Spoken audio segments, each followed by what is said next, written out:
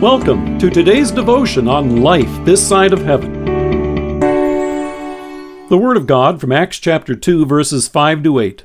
Now there were staying in Jerusalem God-fearing Jews from every nation under heaven. When they heard this sound, a crowd came together in bewilderment, because each one heard them speaking in his own language. Utterly amazed, they asked, "Are not all these men who are speaking Galileans? Then how is it that each of us hears them in his own native language?" What is your heart language?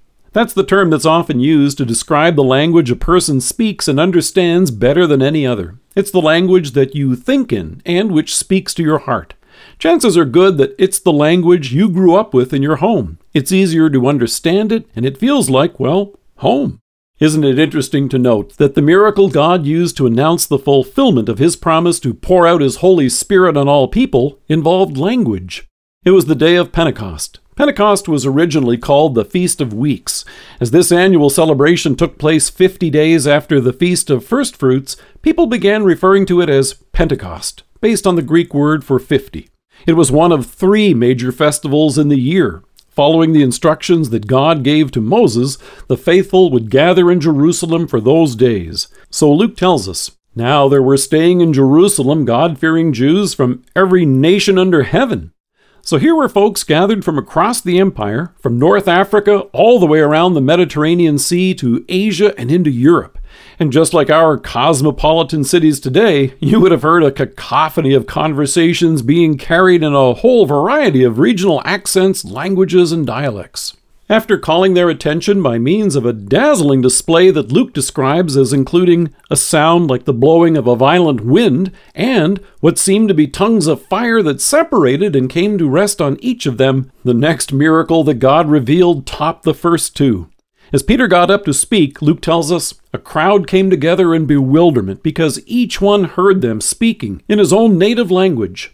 Now, if you notice, God didn't create one new language for all the different people in the crowd. No, He enabled Peter to be heard by each of them in their own language. The 2 major languages of the empire were Latin and Greek, but there were many more. Chances are good that many in the crowd may have already been fluent in 2 or more languages. But God chose to speak to them in their own language, the language they knew best, their heart language. God knows your language as well. I'm not simply referring to English, assuming that that's true for most of you hearing this message, but God speaks to your heart. He knows you. He knows your dreams, your plans, your concerns, and your fears. He also knew our need for redemption and reconciliation with our Heavenly Father to restore the relationship we had broken by our sins.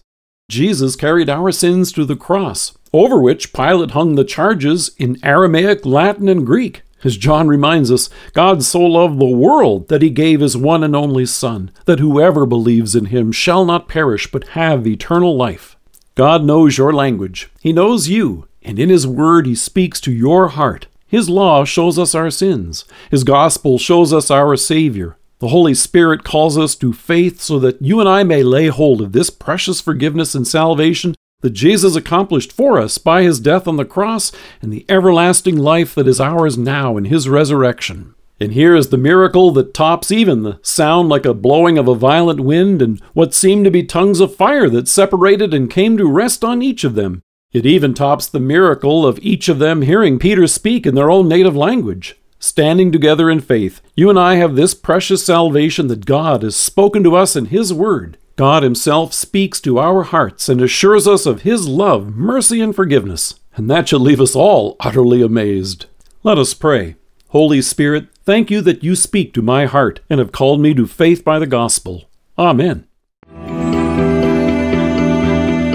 Thank you for joining us.